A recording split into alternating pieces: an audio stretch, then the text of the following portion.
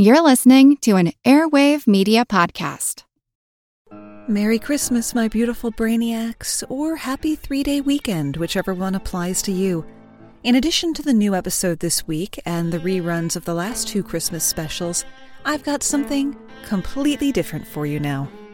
This past summer, it was my pleasure to be interviewed on the Genuine Chit Chat podcast, hosted by an absolutely cracking chap out of jolly old England.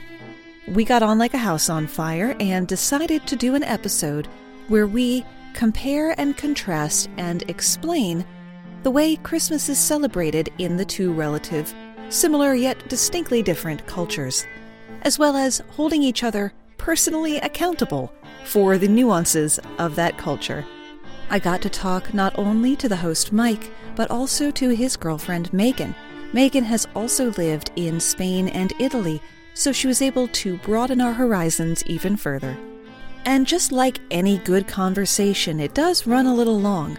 Believe it or not, I took a bunch out, but couldn't bring myself to take out more than I did. So I hope that you have a lovely, safe, enriching day, and enjoy the show.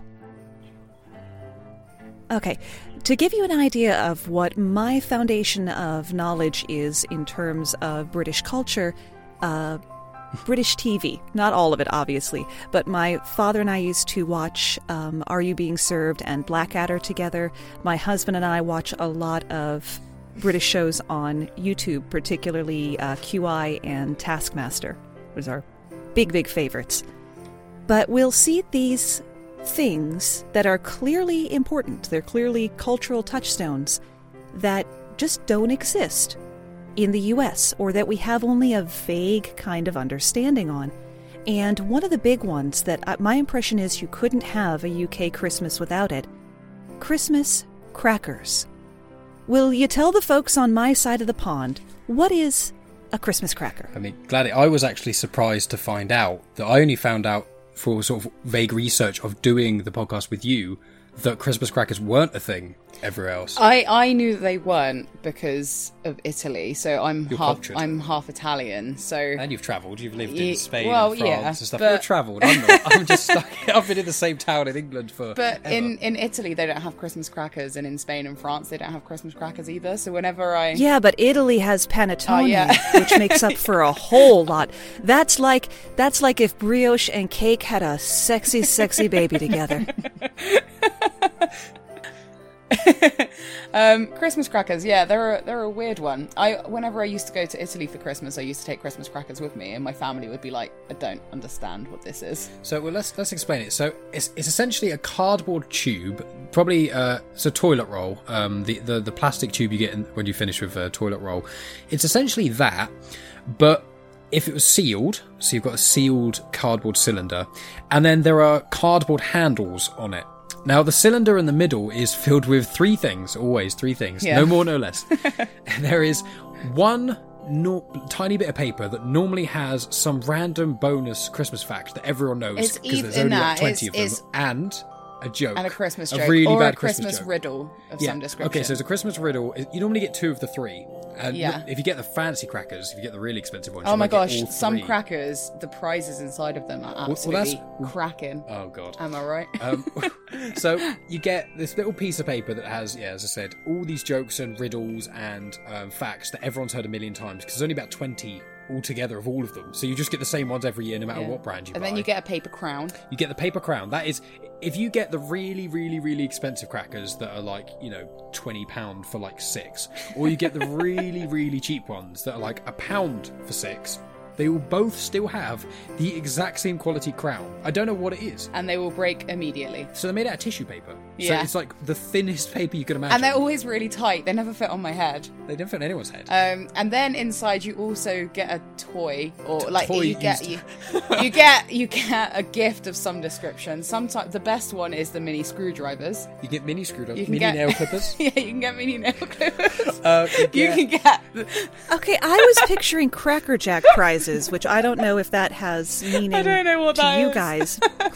Okay, Cracker Jack is caramel corn and peanuts that comes in like an old-timey little cardboard box. And their big claim to fame was that there was a prize inside, like in the cereal box. And just like with the cereal prizes and Happy Meal toys and stuff, they're getting cheaper and worse and less interesting over the years. So it might have started like as an actual toy with moving parts, and these days it's a sticker. Well, the thing is with ours is the difference is there's been no progression. So as in the they've toys always that been you rubbish. get, the toys you get, I swear what happened is in like the 60s, there was this company that made Christmas cracker toys, crowns, and little slips of paper, and they supply every single cracker maker in the whole of Britain, and they always have done. They've never changed anything, because you can also get giant paper clips. You get those little there's those little fish. Yeah, the little fish that you put them on your hand. You put a fish in your hand and then it starts curling up into different.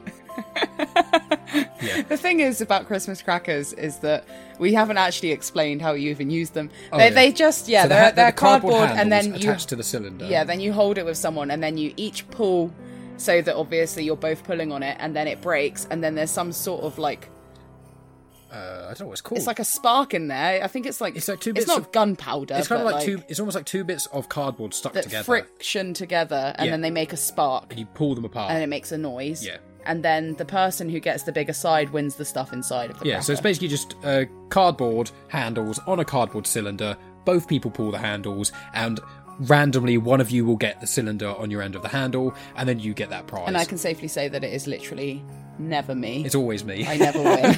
I always win them. People like to... The fun things at Christmas, especially when you get like a teenager who's been doing it for like a few years, they think they've got the knack, and they're like, oh no, I know how to win the Christmas crackers, I've got this method. And whenever someone says that, 100% of the time, they will not get it. Yeah. They will not win. It's just one of those things. So you get terrible crown, terrible jokes. The gifts, they're not even presents. It's almost just like... the mini screwdrivers are a gift. They're great if you're moving out and you're young, but whether it was my parents who were like, at the time when I was like 10, they were like 14, 50 years old. They've got so many sets of these. Yeah, sometimes you can get a tiny little pack of cards. Oh yeah, like so small. Such a tiny little deck of cards. Like the size of probably your thumb. Like that's the height of the cards. I mean, are the mini screwdrivers, are they suitable for like eyeglass repair? Because that, for me, would be very handy. Yeah, that exact kind of screwdriver. Now, tangentially, when you're talking about who gets the bigger side wins, do you guys do wishbones? Yeah, after... Mike and I literally good. did that yesterday. Because we had a roast. Okay, good. So, see, we have that in common. Yay. Right, well, let's ask you then something, because some of the crazier things... I think eggnog is the big one. Yeah. Because eggnog's the thing we hear about. It's a thing... I think we have it here. I think there's one brand of it you can get, and it's called Advocat. And I think it's imported from, like, Poland or something. Yeah, but I don't really know what eggnog is. Nor do I. Well, then it's a good thing I'm here. Now, eggnog, in its current state, you can think of it kind of like a holiday milkshake, because it's a very thick, rich, sweet dairy drink with all of the warming spices that you'd expect this time of year, like cinnamon and nutmeg. The stuff you can buy ready-made in a carton, of course, pales in comparison to making it yourself. And just like with fruitcake and Christmas puddings and things like that, where you make it way, way, way in advance, and it just kind of gets better with age, because a good eggnog should be really, really, really boozy. And it'll also keep forever, because nothing can grow with that amount of brandy or whiskey or rum, because everyone who's got an opinion about eggnog has their way of making it, which is, of course, the only way to make it. But eggnog actually has the same root, it's believed, as posset. That's kind of a set custard. The original posset was a warm ale drink with milk and spices. And one of the things with eggnog, it was for showing off wealth. Because to have all of this cream and fresh eggs and these exotic spices and the alcohol, you had to be doing decently for yourself, middle class or better. So because it's got those warming spices and you save it for special occasions, it became tied to the holidays. Colonists from England headed to the New World, brought it with them, and then somehow it stayed here and then kind of just fell out of favor where it started. And now it's being regarded as a weird American thing, and like, No, we didn't come up with this. We might have kept it alive, but we didn't invent it. We've evolved past it, and you're still stuck in it. That's what I'm hearing here. Here's a question that links. It's kind of in line with the eggnog thing, so it doesn't count as a second question. Sticking to that is we often have. I don't know if you guys did, but Bucks Fizz. So we have it where I always had it. It was, yeah, we have that. At Christmas so it's orange juice with a small amount of champagne or prosecco or whatever fizzy wine you desire, and it's basically that's a mimosa. That's what a mimosa is? Yeah, basically. Yeah, a mimosa is orange juice and champagne. I didn't know that. I don't know why you specifically call it a Bucks Fizz, but it is basically a mimosa. Well, it's basically Bucks Fizz. It's meant to be called that because it's kind of like the wine equivalent of a shandy, but not quite a spritzer. It's like a wine spritzer, but fancy at Christmas. I just remember the only times I ever really have drank wine is when I was younger. And it would be Christmas morning and we'd have a meal or whatever. And then it would be, have a bit of Bucks Fizz. And the amount of Prosecco or champagne I'd have in my Bucks Fizz was like, quarter of a shot. Whereas my mum and dad would be more so half and half, if not more. We can't be like, no, if you drink in the morning, you're a savage. Well, what if you put orange juice with it? Classy. But eggnog, doesn't sound like my cup of tea. I'd probably give it a go. Well, it's not tea, it's eggnog. I thought we established that. Oh, sorry. I'm just stuck on the tea. Well, the funny thing is that we're neither really tea drinkers, are we? I'm not a tea drinker We're quite bad. Anyway, so questions more for yourselves. One thing I did want to ask is kind of is with Christmas and things, specifically with kids being good and kids being bad. Do you guys, if your kids are bad, do you threaten them with... We used to get threatened with coal, and then I used to get told when we were younger we only used to get tangerines or oranges. Yeah, we would get oranges and coal in our stockings if we were bad, yeah. But I don't know anyone who's ever had that. I think it was just threatened to kids in, like, the 70s. But, if it was in the 1920s, that wouldn't be a bad gift, would it? No. Do you guys have that? Like a bad... generally when our kids are bad, we just whoop their asses. That's how we handle it. No, the threat of coal is absolutely a thing. The threat of citrus fruit, not as much. And that really surprised me on there because there was a period of time where that would have been a splendid treat to have in one's stocking. To have some citrus fruit because it was still coming from very far away. You might get one, and rather than just eat it whole, people would actually juice it and then stretch that juice out with sugar water, kind of making an orangeade so that they could enjoy their Christmas orange that much longer. So, no, we don't threaten our children with groceries. We just threaten them with hydrocarbons. And you can buy candy, of course, that looks like coal. And half the time it's black licorice, which is at least as bad. Yeah, that's licorice awful. Is one of those things where, obviously, in America you guys call it candy, and over here we call it sweets, because we're original and we describe things by how they are. That's why a drink is called bitter, which is also terrible. But with sweets / candy, the thing is that licorice, if anyone says licorice is a candy or a sweet, they're a liar, because licorice isn't sweet, and therefore... Yeah, licorice is gross. Also... I don't mind aniseed, but I hate licorice. Look at Google Finnish candy. They have an affinity not only for black licorice, but they like it salty. Oh, I tell you what, that's not just a Finnish thing. I went to Iceland and they had the exact same thing. It must be a Nordic thing. It's Nordic, because I wonder if like licorice or aniseed or something, that maybe, because licorice is a root of some sort. Maybe it just grows there and nothing else does. Oh yeah, because it says here in Finland, Finland has basically the most prominent, some of the most prominent licorice factories, I think it says. So it is weird that in Nordic countries, because when I went to Iceland a couple of years ago, I remember, you go in the shop and you want to try all these crazy chocolates and things, and so many of them had licorice in. It was baffling. They'd mix they had like a whole little mini section of just licorice infused chocolates and sweets. No, it's just ruining chocolate and other goods. What was I gonna? Crap! I had a bonus. Oh yeah, bonus fact. In Iceland, there are dating apps specifically to warn you if you're about to date someone you're related to. What? Because the population of the country is so small. That's crazy. They actually need an app to warn them you're actually second cousins with this person. Yeah, because there's more sheep. Yeah, there's like 250,000 people or 500,000 people in the whole country. Yeah, it's literally in the city that we live in, Southampton. We have 230,000 people living here, and I remember seeing some sort of plaque thing in Iceland. As you're right, I think it's around 250,000 people in all of Iceland, and so Iceland is way bigger than England. But if you think that a medium-sized city in England has basically the same population as the whole of Iceland, it's just just crazy. It is mental.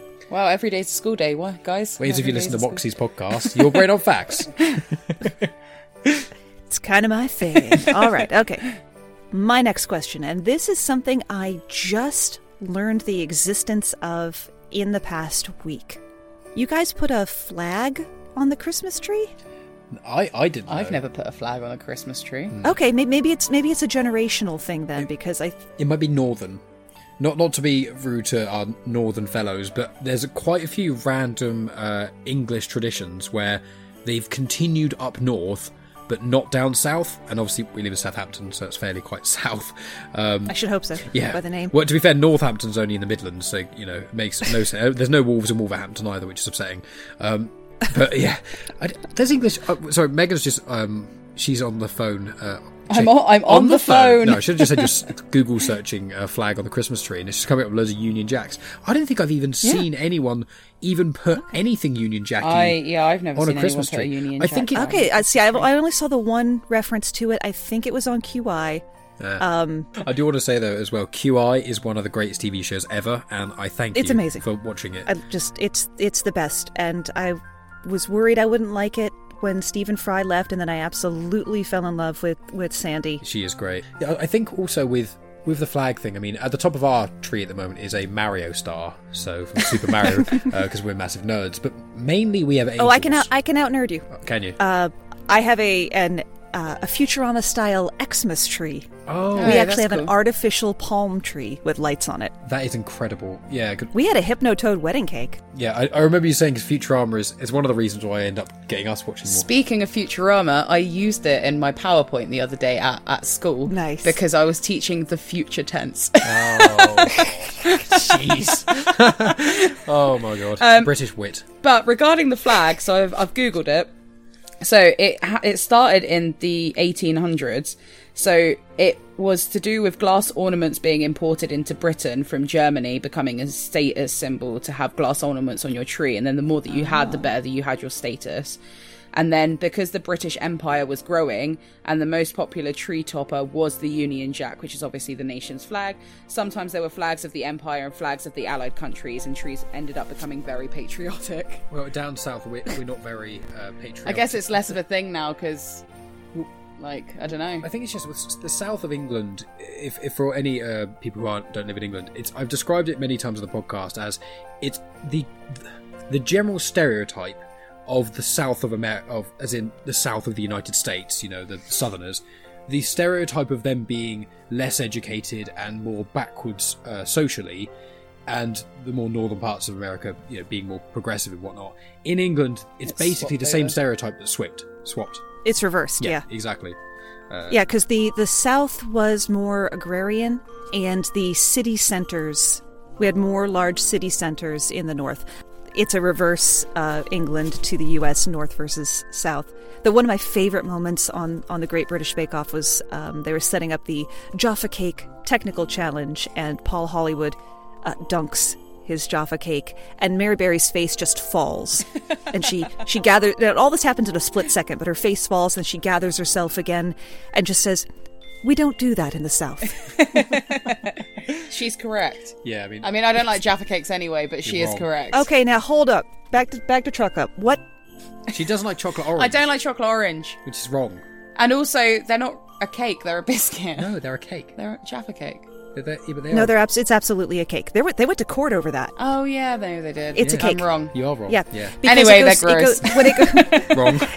Apart from the way that it's leavened, when it goes stale, it gets hard. Whereas, yeah. And don't get me started with the way the British English treats the words biscuit and pudding. It causes much confusion. I was so confused when I came to America, and so I stayed with my friend Mary, who is from North Carolina, and they offered me biscuits, and I was like, yeah, sure. And then, there should have been a pamphlet. And then I had these things that look like scones.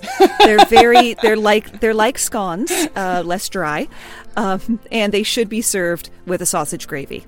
Otherwise, there's really no point. Yeah, here's the other thing. Unless you're having fried chicken, then it's good. Yeah, because then gravy for you guys is a different thing as well, isn't it? Because what colour is your gravy? Brown. It depends on what you made it out of. Yeah, because here, gravy... Because you can have beef gravy, turkey gravy, sausage gravy. I've seen a type of gravy. And in fact, Italian Americans call red sauce, they call red pasta sauce, what you guys call bolognese, they call that gravy in like New Jersey. Yeah. There's so that's the sausage gravy that you're talking about. So yeah, I've googled it. It's like this weird beigey color. Well, it's a milk-based gravy. So you just see. You brown up some crumbled sausage. Make sure you got some black pepper and some red pepper flake. Remove the sausage. Add depending on how much grease you have left in the pan. Add an equivalent amount of flour. Give it a good whisk. Let it cook off for a minute, and then add in some milk and let it thicken. Put the sausage back in. Pour it over those biscuits and you're good to go. It's like scones and soup, isn't it? The biscuit thing still throws me off. I mean, I remember when I think it was an episode of Family Guy or something, and they were like, oh yeah, let's go to KFC and get biscuits. And I was like, wait, what? I was like, biscuits at KFC? What is that? Because obviously our biscuits are your cookies, no? But we have cookies over here. Yes, yeah, but sometimes you use biscuit to refer to cracker, what we would call a cracker, like a water biscuit.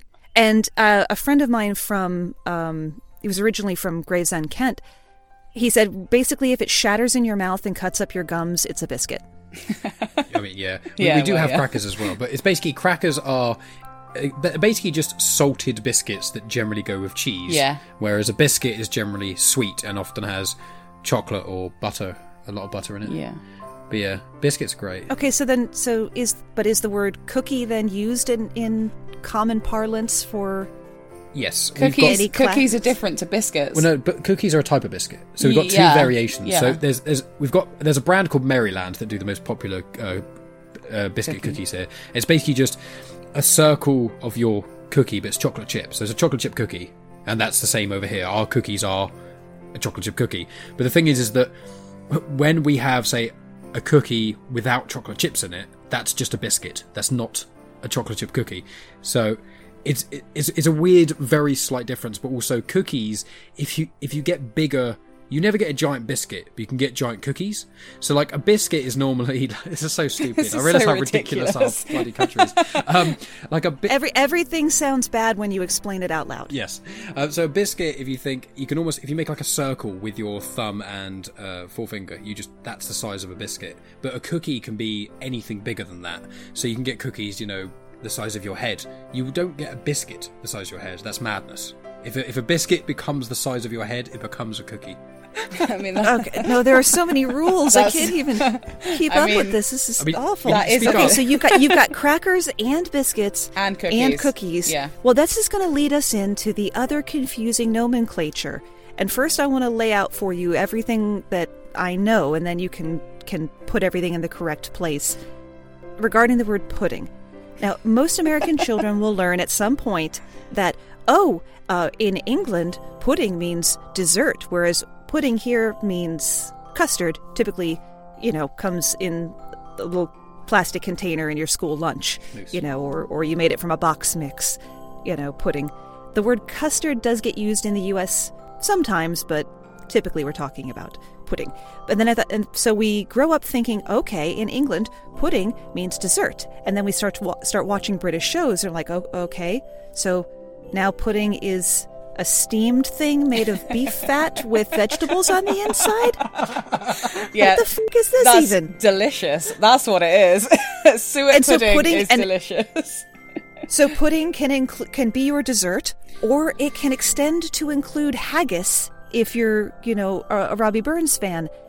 Can you please, just as you laid out cracker, biscuit, and cookie for me, how the hell is the word pudding used? I honestly don't really understand why we have so many uses of the word pudding, because we were watching the Great British Bake Off recently, and Mike didn't realise that suet pudding he didn't realise that pastry was classed as a pudding. I still don't really know what it is. I don't really get. I'm uncultured. This is why Megan's with me. You can tell by half of the stuff. I just kind of ramble about nonsense. She knows I don't really know why we have the term pudding as in a dessert, and then also have it for like steak and kidney pudding, which is like kind of like a pie, really. Yeah, and then Yorkshire pudding, which we do have here to a lesser extent, but they're called popovers. Popovers. What, because they Popovers. pop At over? least in the part of the country I grew up in, they were called popovers. Is that because the batter pops over the coating you put it in when they're done? I'm assuming so. It was so cute, I never asked any questions. I mean, Yorkshire puddings I'm very familiar with. We had them the other day, actually, We as had well. them I have yesterday. always questioned why. I just thought Yorkshire puddings were called puddings because they're made out of, like, a pastry. I guess sort it's of because they're made out of a batter. Yeah, and batter. Yeah, but then batter. And their batter is made But into so cake. are pancakes. Yeah. We don't have the answer to this, I'm afraid. No, we don't. And also, your pudding is a chocolate mousse. Because Yeah. whenever I think of pudding in America, I think of like pudding cups, and I've seen them in like high school films. Yeah, and that's. Yeah, it's that kind of thing. It's not moussey though. It's not fluffy or aerated. Isn't it? So it's So like. is it more No, bloopy? it's like just like straight custard. But you can get chocolate flavour. Yeah, you should get chocolate. I don't know why you would bother with anything else except the butterscotch. The butterscotch Oh, I love butterscotch. snack pack. Now that's a blast from the past right there. I mean, with pudding. I mean, yeah. Normally, we do say dessert. Normally pudding, the term pudding is almost like a infantile way of saying dessert. Like Hey, kids say, you know, do you want some? Yeah, I want some pudding. But kids don't say they want dessert. You That's quite a- always say that you have pudding after you've had like a pub meal. No, you can. Yeah, pudding is at a pub. You say- Why are there so many rules? And why do we both know them exactly the same? Even though, It's like those language rules, the things that make up your language that you're never taught, but if somebody said it differently, you'd be like, well, that's not how that works. we love that because Megan's a languages teacher, so we Oh, always. there you go. So you know. Well, Yeah. My favourite one, as an example, and everyone listening to this can, in theory, speak English, and it is you get rough, you put a TH It's in the front of it, and the it's through, OUGH and you put spelling. a THO in front of it, and it's thorough. So you've got thorough. Oh no, through, rough. this language is absolutely mental. It's Oh, great. it really It is only exceptions and no rules, and I have huge respect for anyone with even a passing fluency in the English language because it's absolutely mad. We've just like made up our language and stolen it It's from Latin other people. and French and We have- German. I mean, we've got all the Latin Oh languages. yeah, no, I did. I got a whole thing about that in the Your Brain on Facts book. It's called Surprise Polyglot, and yeah, the English doesn't borrow from other languages. It knocks them out in dark alleys and goes through their pockets. Just rummaging through those random little words that no one uses. Hey, let's have centre RE. Why is that? No one knows. Oh, well, then we can get into the language simplification movement in the U.S., which is when we stopped spelling words like color and neighbor with a U that had no business being there in the first place. Yeah, but then also we've got like one thing I always find funny is your guys' use of H's as well, which is whenever people say, no one in America says herb, they say herb. Oh yeah. So why don't, if you're so, if you guys are so strong arming and removing the U, why don't you remove the H as well? Just say herb anyway. Yeah. My father's name was Herbert, so I'm on both sides of this issue. Sorry. Because you see, he was a herb. We need the H sometimes. Oh wow. Yeah, he There we wasn't go. a piece of basil. The exception. Oh yeah, basil, Oh yeah, basil. That's another Yeah, thing. As that's well. another thing. oregano. Yeah. But you do also say zucchini. That one's the same. You say zucchini, which is the Italian It's word the for Italian courgette. word for courgette, Because yeah. obviously, I assume when a lot of the Italians went over to America, when you guys sort of, what's the term? I say colonise, I guess is probably the term.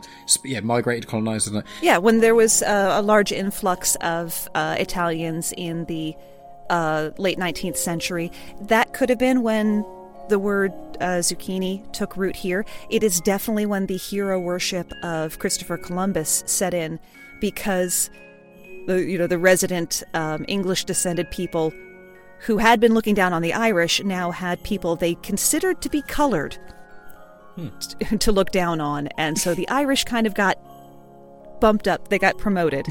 Because now we're all looking down on the Italians and the Sicilians. So the Italians were like, oh, but Columbus discovered America, one of us. And that's how we ended up with this hero worship that we're just now starting to undo. See, I had assumed that the word had been zucchini, and the British used the French word to avoid using the language of your enemy from the Great Wars.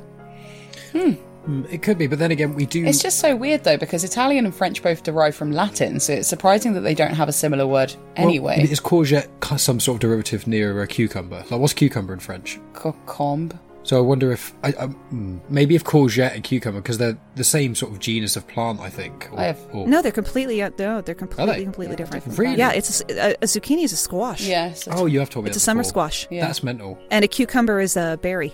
It's a berry. Everything is technically a berry. A watermelon's a berry. It's crazy. Strawberries are not on the though. Strawberries are not. Yeah, I did know seeds that on one. the inside make it a berry, so strawberry is the exception. Well, seeds on the inside make it a fruit, and then there's some other characteristics. Green peppers are berries. It's and bananas are herbs. So it's ridiculous, but we don't even need to get into that. Do you have parsnips? Oh yes. Now they're not as well known as they should be, but more and more people are. As the foodie culture has been such a thing for the past 10 or 20 years, more people are discovering parsnips. I love a Yeah, parsnip. I love They're parsnips. so good. They're a Christmas food for us, and the reason I asked about it is because, again, in Italy, they don't have parsnips. Oh, shame. I know, they're losing out. I think my dad used to sometimes take some back in his luggage with him. But yeah, parsnips. If we keep on the sort of Christmas theme, just because of what you just said there. So for Christmas, I was interested that in America, do you guys have any non-religious pre-Christmas traditions? So for example, I think over here we don't really have any, except I know some people on Christmas Eve will open one gift, and normally That's a very European thing. And normally it's also on Christmas Eve people get really, really drunk, but I think that's just a seasonal. That's just any excuse to get drunk thing. So I want to ask, like, on before sort of pre-Christmas, and then I want to ask about food as well. Do you guys have any sort of weird rituals, I guess you'd call it? I don't know that there's anything that is so widespread as to be viewed as the American Christmas Eve tradition. It varies so much regionally, culturally, and from household to household. Like in my house growing up, I was one of 6 daughters, and we would do Secret Santa amongst the sisters, and you'd have like $5, because we're small children. You'd have $5 to buy your Secret Santa gift, and that was the gift that you got to open on Christmas Eve to kind of try to tide us over. Oh, that's cute. Until the next morning. But we are on my mother's side. Her family's from Czechoslovakia, and they have a Christmas Eve feast called the Valea, which has to have an odd number of courses, no meat, and you start eating at when the first star is visible in the night sky, and you always leave a seat empty for the Christ child. He has stood us up every year, but we leave the chair open. It's like at Passover Seder, leaving the chair for Elijah. So that's how my family does. But now I would suspect that even between my household and my sisters, now that we're all grown and half of them have children, it's going to be a completely different scene on Christmas Eve than it was for us growing up. Yeah, I think that's the same here, to be honest. Do you have anything crazy in Italy, though? The thing with Italy is that I don't really remember Christmases out there because I was so young. And I've never really experienced it. I know you've mentioned before, but there's the Day of the Kings, but that's nothing to do with Christmas, is it? The Day of the Three Kings January? is Epiphany, it's the 6th of January. It's Epiphany. Yeah. Right, yeah. That's when a lot of people in Spain, Italy and France get their Christmas presents, because they believe that the Three Kings bring presents to them because they brought the presents to Jesus. That's kind of, I knew it was some vagueness. But that's not a thing for us because we're not a Catholic country. No, we're not. We're just this weird... And we can't be asked to wait. Yeah, exactly. I want presents on Christmas. So, speaking of waiting, when, generally speaking, do people do their decorations? So this year, people did it earlier because 2020 sucked. Because we needed it, yeah. I would say generally, most people, the first or second weekend in December, that people put their trees up. It depends when the 1st of December falls. Like, if the 1st of December falls on a Monday, it's always the weekend before that. Yeah, it's so normally it at can the be weekend. 28th, 29th of November. If the 1st is, like, midway through the week, like a Wednesday... It's normally, I'd probably say more in line with what Megan said, kind of a week or so before Christmas, but it's never, I can't say I've seen anyone with like mid-November or anything. Like I know someone that put their tree up this year before Halloween. That's sickening. You shouldn't be allowed to do that. I'd say after Thanksgiving in America is when people can put their Christmas we put our tree up this year on the 29th of November. But that was like a Saturday, wasn't it? It was a Sunday, and we were planning on putting it up on the 1st of December, but because it was midweek, we just decided to put it up slightly earlier. It's normally the month of December, and then you've got a certain amount of days after, I think. It's the 12 days of Christmas. Oh, it could... And see, we always took ours down on January 6th because that was it's the last day, yeah. The 12th day of Christmas. Yeah. Yes, that's when we took ours down. I suspect my mom will leave hers up rather later this year, it being such a difficult year, all told. there's a lot of people in the U.S. will put theirs up after they've cleared the table from Thanksgiving. Like, some people go immediately into Christmas. Christ. And normally it bothers me, but this year, whatever you need to do to get through this year, it's fine by me. It's A-okay. I am sticking to my family's tradition, which is putting the tree up very late. Because my father had grown up incredibly poor, like no carpeting on the floor. Like, so far on the wrong side of the tracks, they couldn't hear the train. Like, really, really poor. And so they would go to sleep in the Christmas Eve, the living room looks normal. They wake up and there's a tree with decorations and presents. So the tree was part of Christmas morning for them. So the earliest my dad would ever let us do it, I think one year the 20th was the earliest we could talk him into it. Because he had to assemble the artificial tree. So it all kind of hinged on his willingness to do it. Yeah, with us, it kind of depends, because I don't think there's like a specific hard and fast rule, but usually normally the first 2 weeks in December is when the majority do. But also, people do put their presents under there. So it kind of, once people start gift giving, more so when you're a child. Like, when I was younger, my parents would be really on the Christmas tree, because then when you start getting Christmas gifts from people, your gifts go under the tree and you can stare at them and, oh my god, I'm so excited. And then, when I became a teenager and kind of became angsty and apathetic towards happiness, it just meant I wasn't as excited about Christmas, and therefore they didn't bother to put the tree up quite as early. Yeah, I also think it depends, like you said earlier, Roxy, about the different households. I think it's respective and different traditions within different people's households. Like, I know that my friend, her family always put the Christmas tree up on the 16th of December. And so, like, it's just that's what they do in their house. I mean, in my house, there's never been a specific We've never had a specific day. It's just kind of when we can be bothered to put the tree up. That's what I'm like.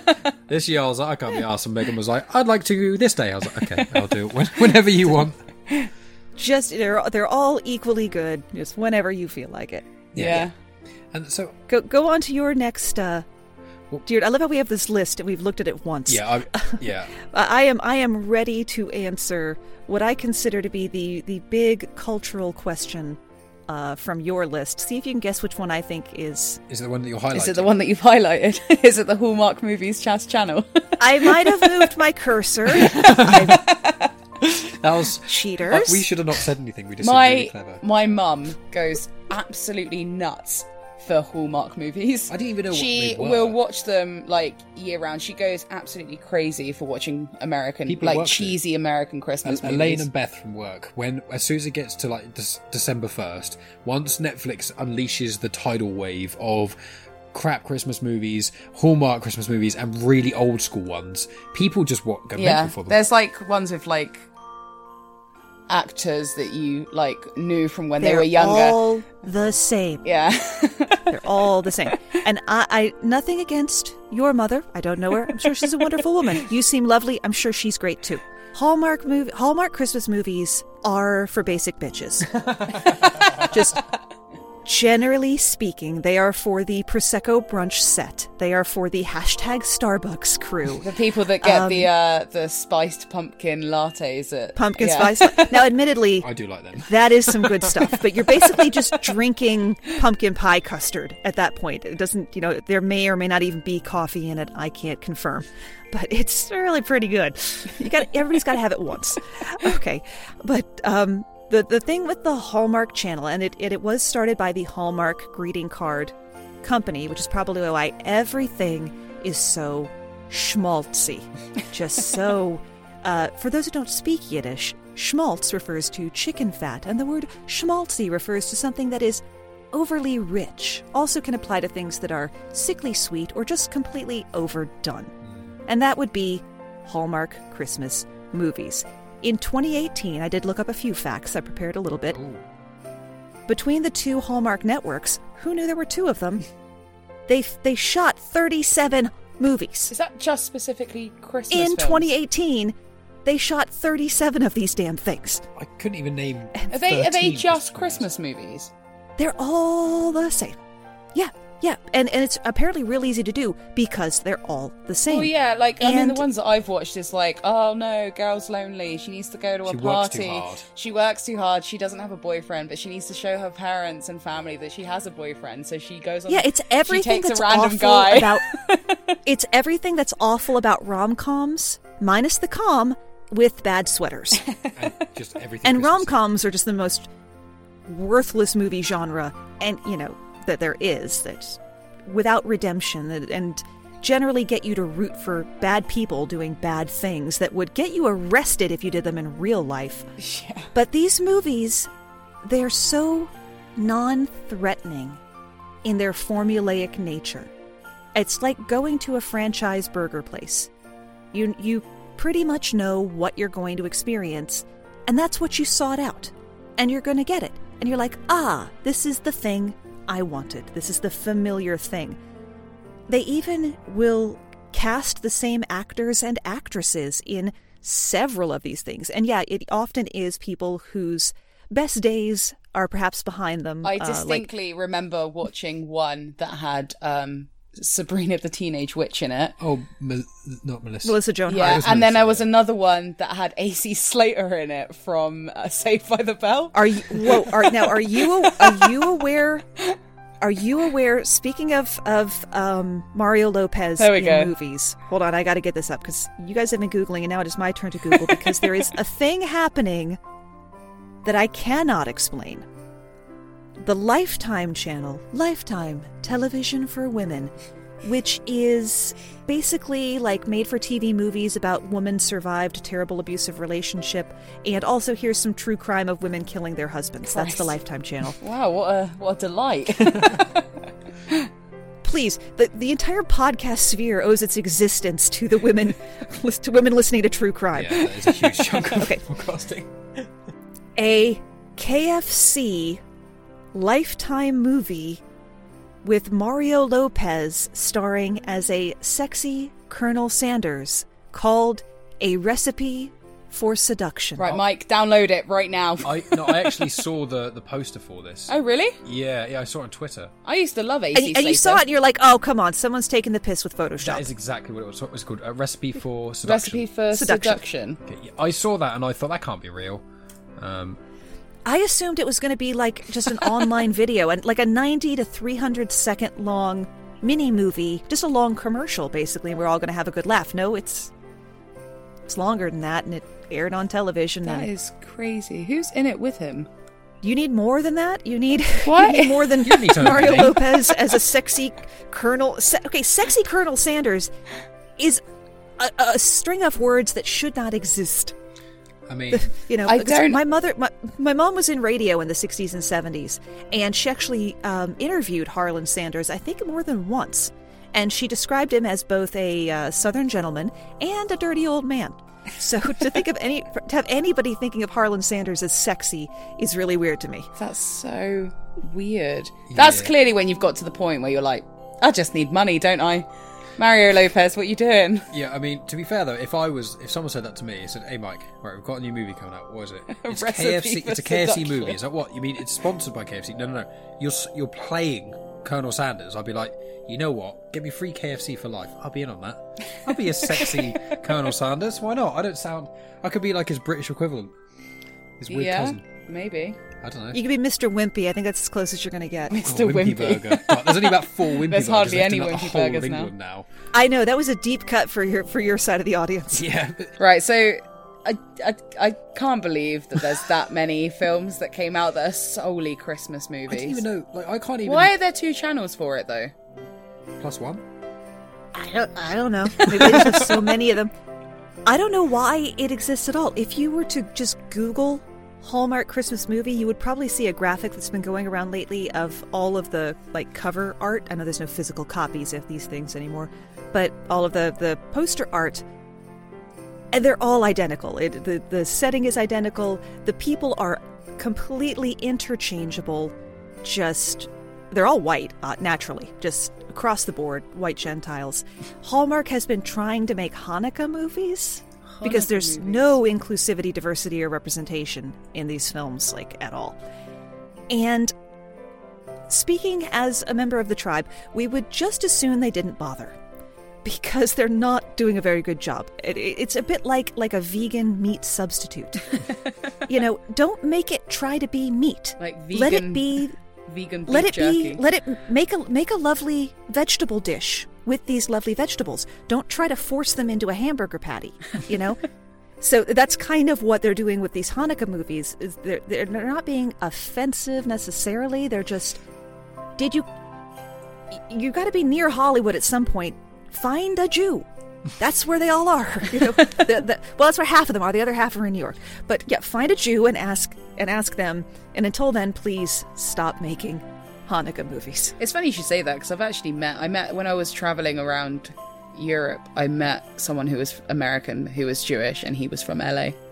Well, it's because entertainment was one of the areas that Jews were basically allowed to work in. All of the old medieval prohibitions against Jews owning property, owning businesses, the different kinds of trade they can do, none of that was in force legally, but it all really stuck around culturally for centuries. And it's one of the reasons that so many Jews became songwriters and actually wrote the Christmas carols that we all, speaking about our side, that we all grew up singing. Because I know that, we don't sing all the same Christmas carols. And today I found myself wondering, Away in the Manger has the exact same lyrics on both sides of the pond, completely different melody. Really? Completely different melody. That's so And then weird. today I was starting to research it, but I was a bit busy. And apparently it was written by Martin Luther. And I'm like, I really need to get back to this research because this looks like it's going to be interesting as hell. I assume you don't mean Martin Luther King. I assume you mean Martin Luther was he the Bible gentleman? The guy with the nails, yeah. Yeah. He translated the Bible. Yeah. He had some grievances and a hammer. At least I'm thinking it did, because it just said Martin Luther, but I'm like, crap, I got to get back to the other thing I'm doing. And I never got back to it. My day has fallen very far behind schedule. So, yeah, because Your Away in a Manger is kind of lilty. It sounds a little bit like Come Ye Shepherds, which I only know that song because it was one of the 8 Christmas carols that played on a non-stop loop at the Busch Gardens theme park when I was selling my wares in the German Christmas market. I used to make goat milk soap and skincare products. Oh, cool. And so for 5 weeks every year, I got to listen to the same 8 German Christmas carols playing over and over and over again. And but our Away in the Manger, it's not somber, but it's definitely not, I think the melody's not as nice. Oh. And one thing I'm going to look into, just as soon as I have a free moment, were these melodies meant to go together? Were they meant to harmonize? I don't know how they sound together. I really should have researched for it out of my mouth, but no, that's so really weird. interesting. That it's the same lyrics but a completely different melody. I mean, it's interesting, completely different melody. How they would do that, because I mean, the thing is with Christmas carols and Christmas music is my least favourite thing about all of Christmas is Christmas caroling and music. That's generally the worst thing, like we said about how early do you put on like Christmas decorations and things like that.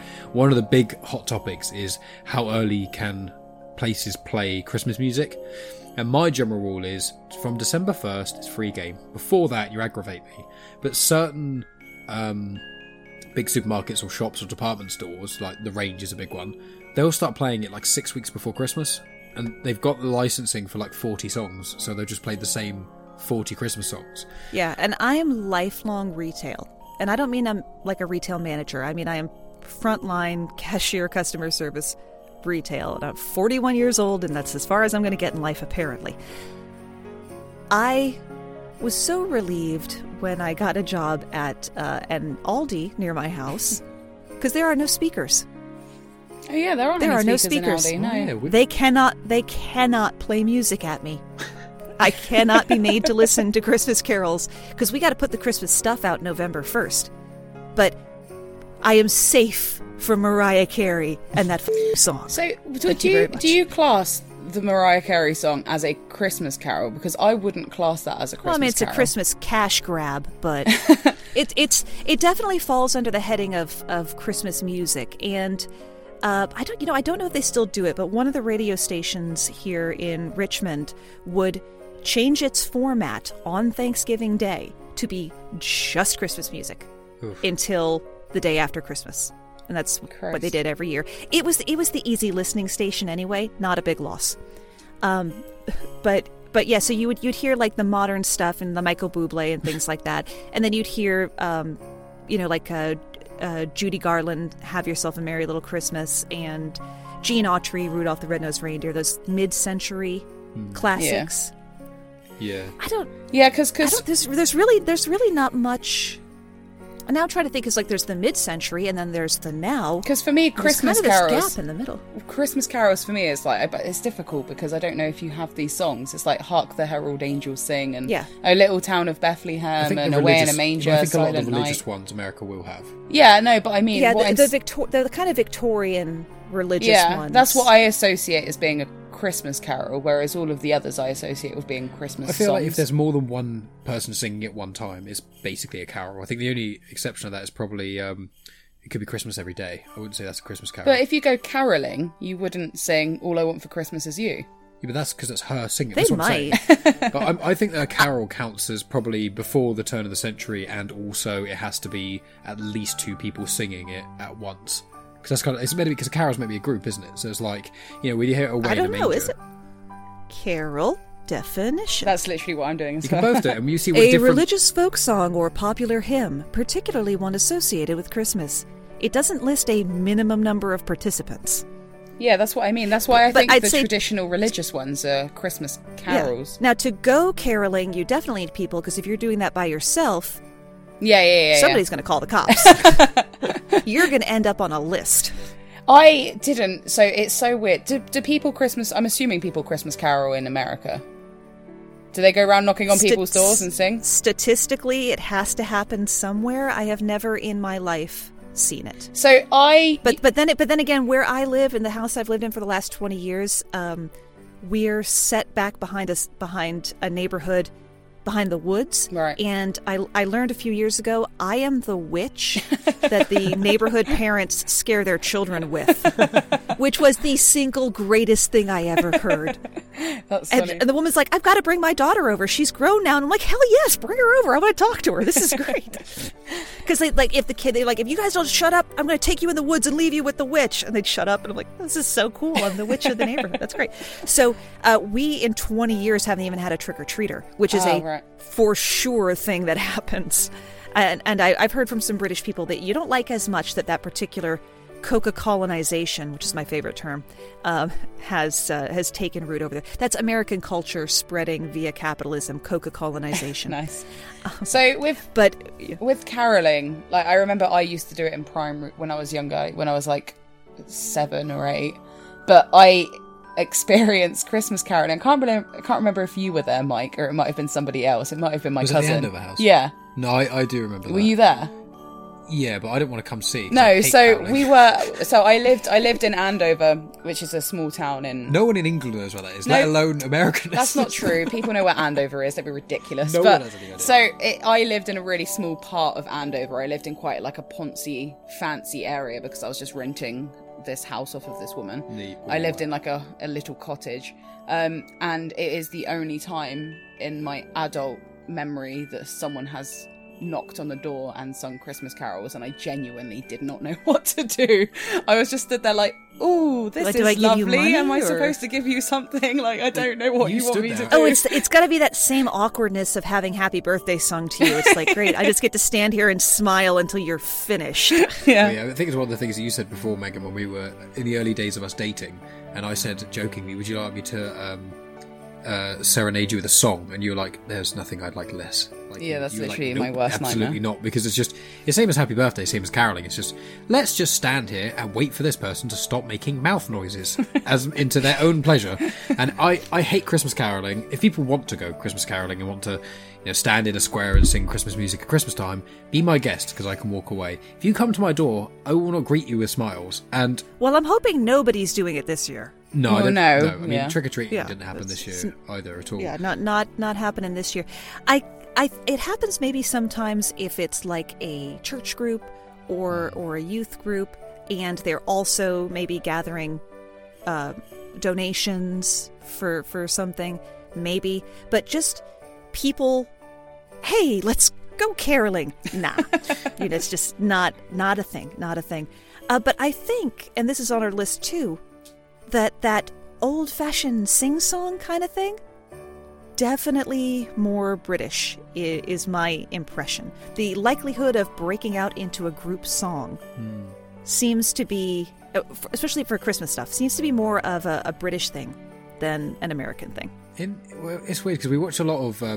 It seems like it's an upper class thing. Well, yeah, because we watched a lot of The Crown recently. Yeah, we've been watching The Crown. We're like, oh, this is nothing how any of us actually... They randomly start bursting into song playing the piano, It's which mainly is something Helena that we Bonham definitely Carter. don't do. Princess Margaret, when she's having, like, just before she has some sort of horrendous downer, she ends up getting drunk, smoking cigarettes and playing piano loads. Yeah, I have seen a lot of Christmas movies that are American where people have been sat around like a piano and they've started singing. But again, that kind of links to the fact that it's probably a Hallmark movie more than anything. People don't generally have pianos. No, They're very I know. expensive. That's why I mean. we That's why I don't mean it's anymore. an upper class thing, isn't it? Like, yeah, over here with English and just breaking out into songs, I'd say it's really random. There's no real pattern to it. I don't think I know anyone who sings with their family at Christmas like fully. Like occasionally, if a song comes on and a little kid starts dancing to it or something, everyone may sing a little bit of it. But like someone picking up an instrument, I think you're more likely to do it when you have small kids. Yeah.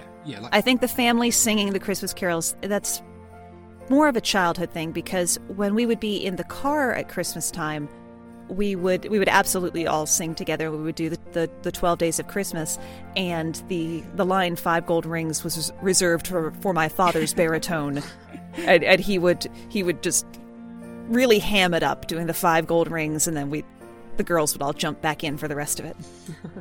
yeah, So maybe it's just kids and TV and movies that are making us think that it's a thing. or just people that are musically talented as well. Yeah, well, people, generally speaking, if you're at a gathering and someone picks up an instrument unprovoked, they're a douchebag. Generally speaking, it's like, I've been to, more so my youth, but the amount of parties I've been to or hosted, and someone brings a guitar, and you're all like, You're like, God. it's the guy with the guitar. Yeah, and it gets like 11 He's o'clock. normally got dreadlocks. Yeah, 11 dreadlocks or at least really, really long hair, and then it gets to like 11 o'clock p.m., and then they start singing a song that no one wants to hear, and it's like, And that seems at Christmas. If someone pulled out an acoustic guitar and say, let's all sing Christmas carols, I'd be like, I'm going elsewhere. Yeah, not a fan of that. I'm not sure regarding other Christmassy things. I was just going to say, are there the day after Christmas? We call it Boxing Day. Do you guys call it Boxing Day? No, it's Returns Day. It's not actually called that, but that's just the day you don't want to be working customer service. Because everybody and their sainted brother has gathered up all the shit they didn't want and is trying to return it all at the same time. There really isn't any cultural pastiche to the day after Christmas. It's just, it starts that week of nobody is going to accomplish anything between Christmas and New Year's. Which, for whatever reason in my life, I always have some major project or life change that I really need to work on, and I need other people to go back to the office, please. You don't need to take these 10 days off. That's my personal problem. Also, your mic sounds a bit odd. Every word you've just ended with sounded kind of bubbly. Oh, I think my computer is struggling because I'm running out of disk space. That might be why. But we are basically we're nearing the end now. Not that I specifically wanted it to end because I'm having a great old time talking to you about Christmas and whatnot. But so because of your mic stuff, if we vaguely wrap up, are there any other sort of, because we can always do this again like next year, not about just not Christmassy, we could just do like stuff about Americanisms and whatnot, because it's a lot of fun. Is there anything else Christmas related that we haven't touched that you want to ask us before we head out? John Lewis ads. Actually, there's actually two things if I can. There's two things I want to get into. Yeah. John Lewis ads. We made our lists and then intentionally did not look up these answers ourselves. What kind of a shop is John Lewis? John Lewis is a department store. Yeah, so Okay. Also your That's mic thing's kind of, fine I got now, that by the way. High class department. Like Yeah, I'm trying to think of what I could compare it to. Macy's, but I think, is Macy's fancy?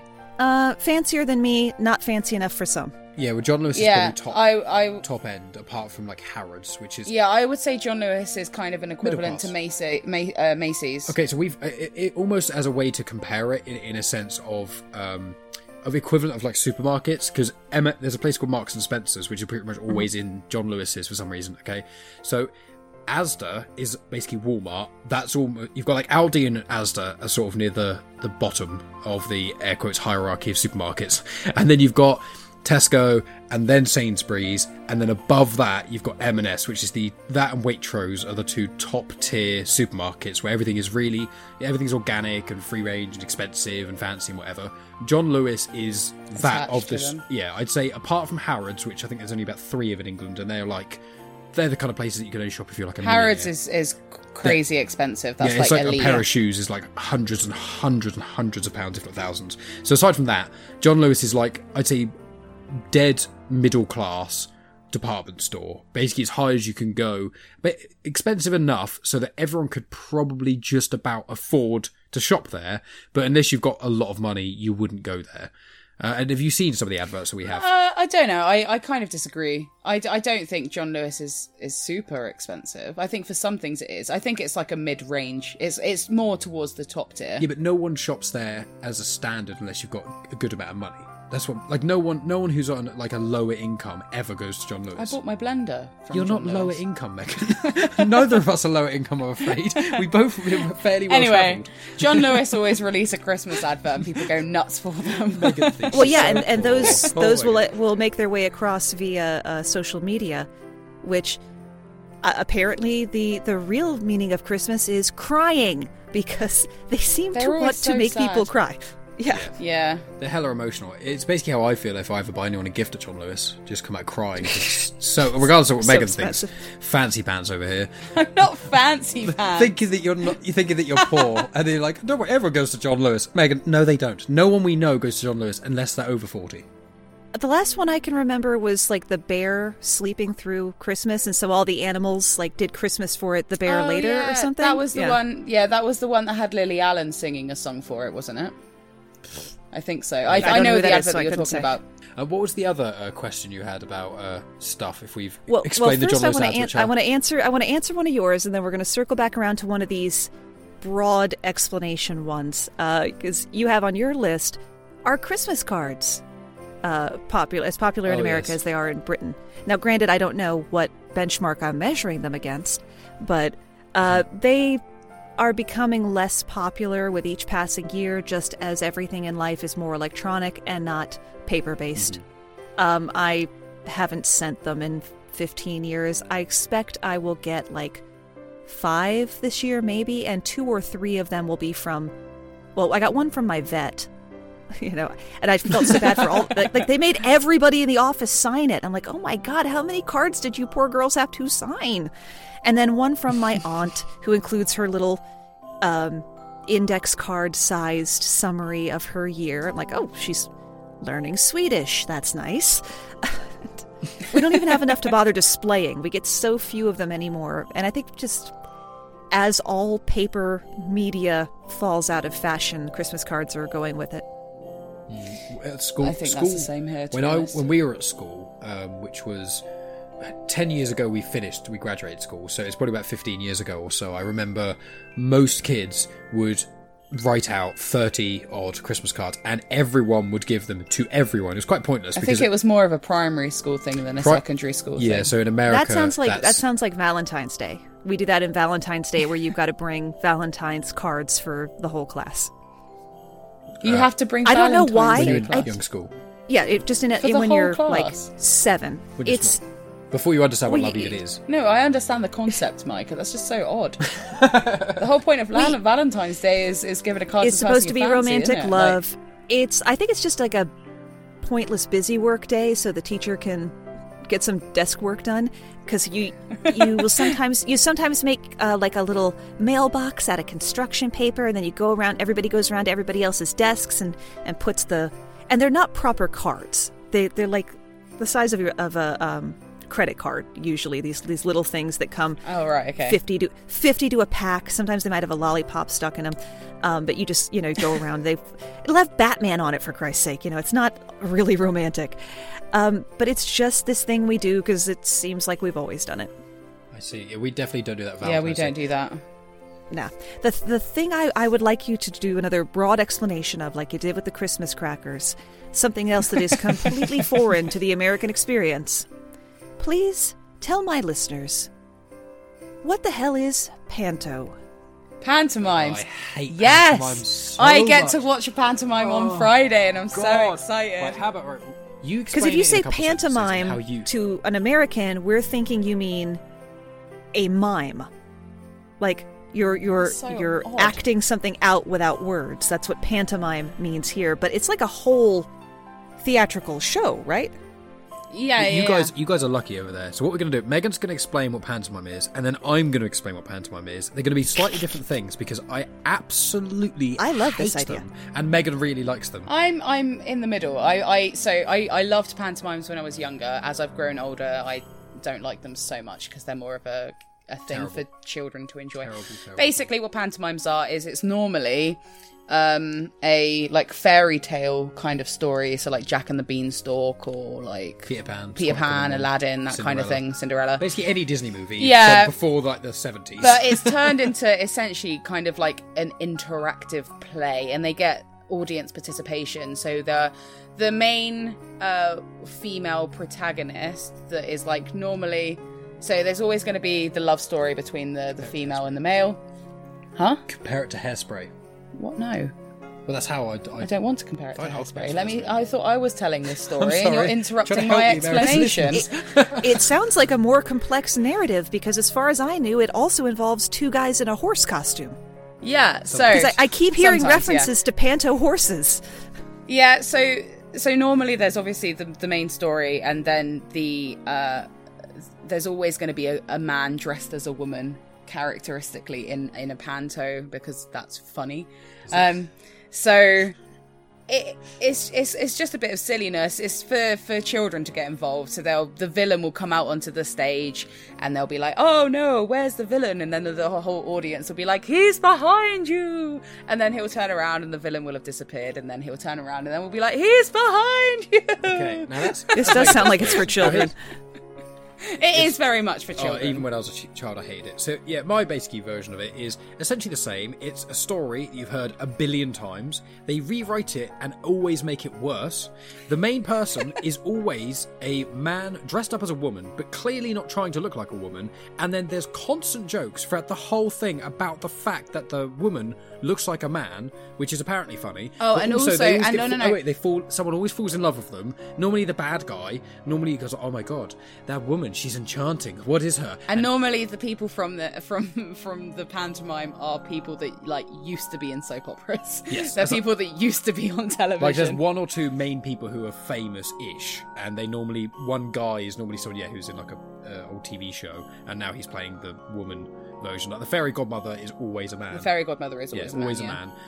There's normally, all the sets are often quite, more so they used to be terrible. Now they're just okay, but they're not high production things.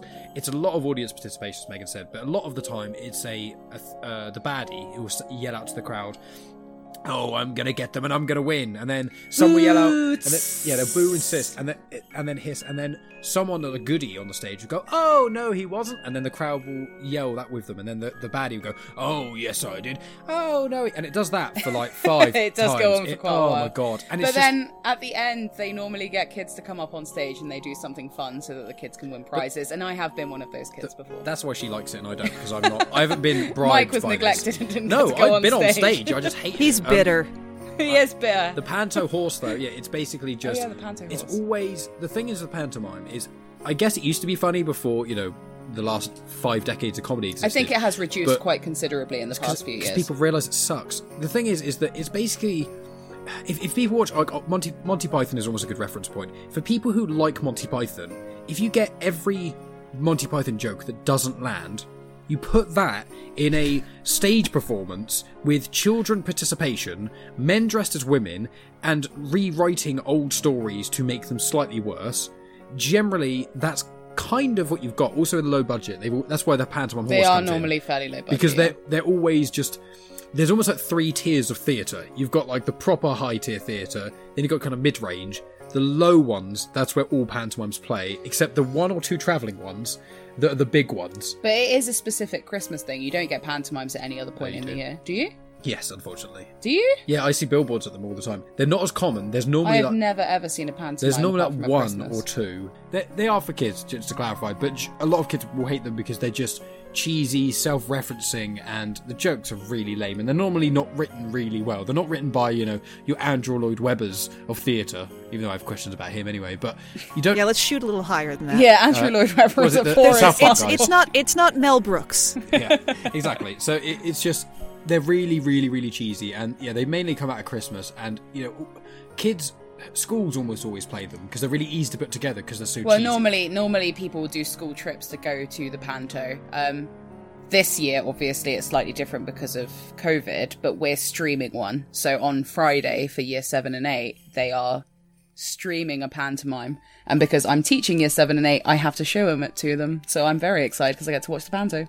And she'll come home and tell you all about And I'm going to do in all of the excruciating jokes. detail. I'm basically going to reenact the entire pantomime just for Mike. Well, the thing is I've been getting more into theatre since I've been dating you because you really love, musicals and stuff. And who's that famous Paul O'Grady? Paul O'Grady is I can never remember his drag name, But but I've seen him as dressed in his drag. Yeah, because he's a very famous for drag queen. pantomimes. Yeah, I think, am I right in thinking this, Moxie? Is it kind of come from where when theatre sort of started, let's say Shakespearean-ish times, women were never allowed to act because they just weren't because of rights and stuff. So men would play women's roles because there were no women, essentially, and then you'd get your most attractive teenage boy to play the heroine.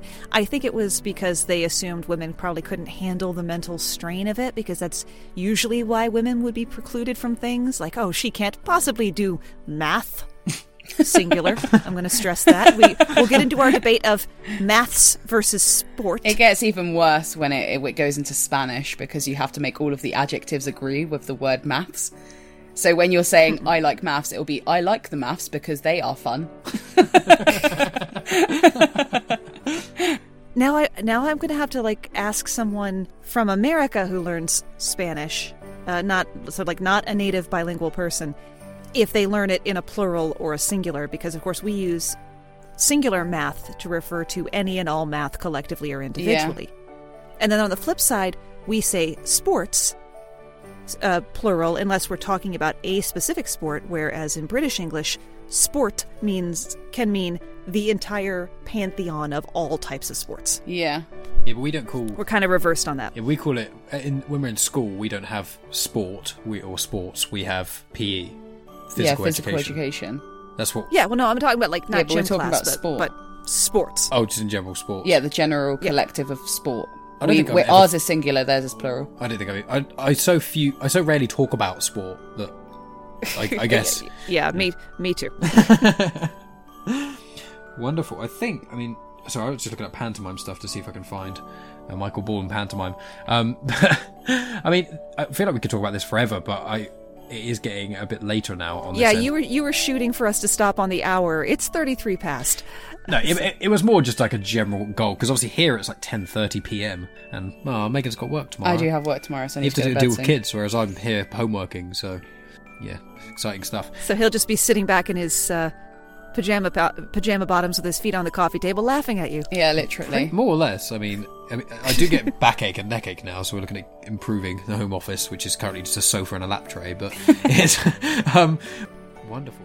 Do you want people to know where people find you, Megan? If people are interested in finding me on social media, you can follow me on Instagram at gritsgetsfit, and it's where I track my weight and health journey. And that's GRITTS, Grits Gets Fit. I just want to spell that. I'm glad you just in case- clarified that, because we would spell grits differently. Yes. Yeah, because that's a different type of food. Oh, It's God. another food. Okay. We're back to it. I didn't know it was a food. I thought maybe it was a short version of your last name. It is a short version of my last name. That is the case. What kind of food Yeah, is it? and Grits? To sum up grits very quickly, it's sort of like the country cousin of polenta. Oh, Yeah. Megan loves polenta. I do like polenta. I only found out what polenta was literally recently. No, awesome, cool. Well, with that fun fact out of the way, the fun fact about me. I have a podcast called Genuine Chit Chat, and I have honest conversations with interesting people, and the very interesting Moxie Labouche has been on the show before, so you can go check that out as well in the magic back catalogue of episodes. And you can find me on social media at Genuine Chit Chat. That's on Instagram, Twitter, and on Facebook. And if you really like Star Wars, I have a Star Wars podcast called Star Wars Comics in Canon, and that is found on the feed of Comics in Motion.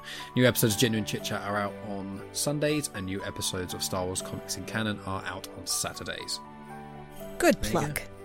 Yeah, we definitely need to do this like every 6 months or so. Yeah, we just watch loads and loads, because we watch lots of American content and you watch like a bit of UK content, and we just, I mean, because you mentioned Blackadder earlier, I bloody love Blackadder. I want to clarify. Blackadder, no, I was just rewatching it this week because I'll just put it on and I don't even need to look because I have the entire thing memorized. Yeah, I mean, season 1 is basically just like, have you ever seen Mr. Bean? I don't know if that's in America. The guy Mr. who Bean's plays worldwide. Okay, yeah, Mr. Bean is famous. Move over, Pitbull, because Mr. Bean is Mr. Worldwide. There you go. Well, it has been another fabulous time talking. Megan, it was great getting to virtually meet you and getting all that extra insight from different parts of Europe. So that was like a bonus. Yeah. I mean, it's been, obviously, it was lovely. Yeah, it was lovely meeting you. And yeah, we'll definitely have to sort this out again midway through the year or something next year, or whenever, springtime or something. We'll have another thing. We'll just keep doing this until we've run out of things to ask each other. There's going to be so many I'm pretty sure we'll find enough to compare and contrast. We'll find more things to compare and contrast. And next year we can debate which one's better, Merry Christmas or Happy Christmas. I mean, Merry Christmas. I was going to say Merry Christmas. Oh, good. I won. Yay. Wonderful. Well, cool. Well, and what we'll do, just to clarify as well, Moxie, with editing and whatnot, did you want to do it separately, or did you want me to do it and ping it over to you? What's your sort of... No, why don't we each edit it for our own show? So I'll send you my half, you send me your half, and then you do what's good for your feed, and I'll do what's good for my feed. Yeah, no worries at all. You can edit out all of your swearing.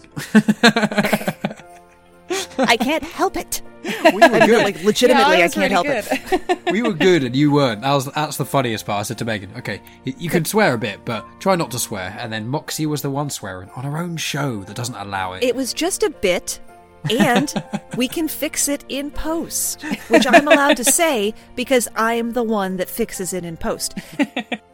Okay, well, on that fabulous note, why don't we actually wrap it up? This is a hell of a Jewish goodbye we're having here. And I will talk to you guys, hopefully, sometime later. Yeah, definitely. We'll speak to you guys. We'll speak to you soon, Moxie. Bye. Bye. Bye. And that's where we run out of ideas, at least for today. I don't really have much of a closer for the show because I didn't have much of an opener, but suffice it to say, thanks for spending part of your day with me, and stay safe.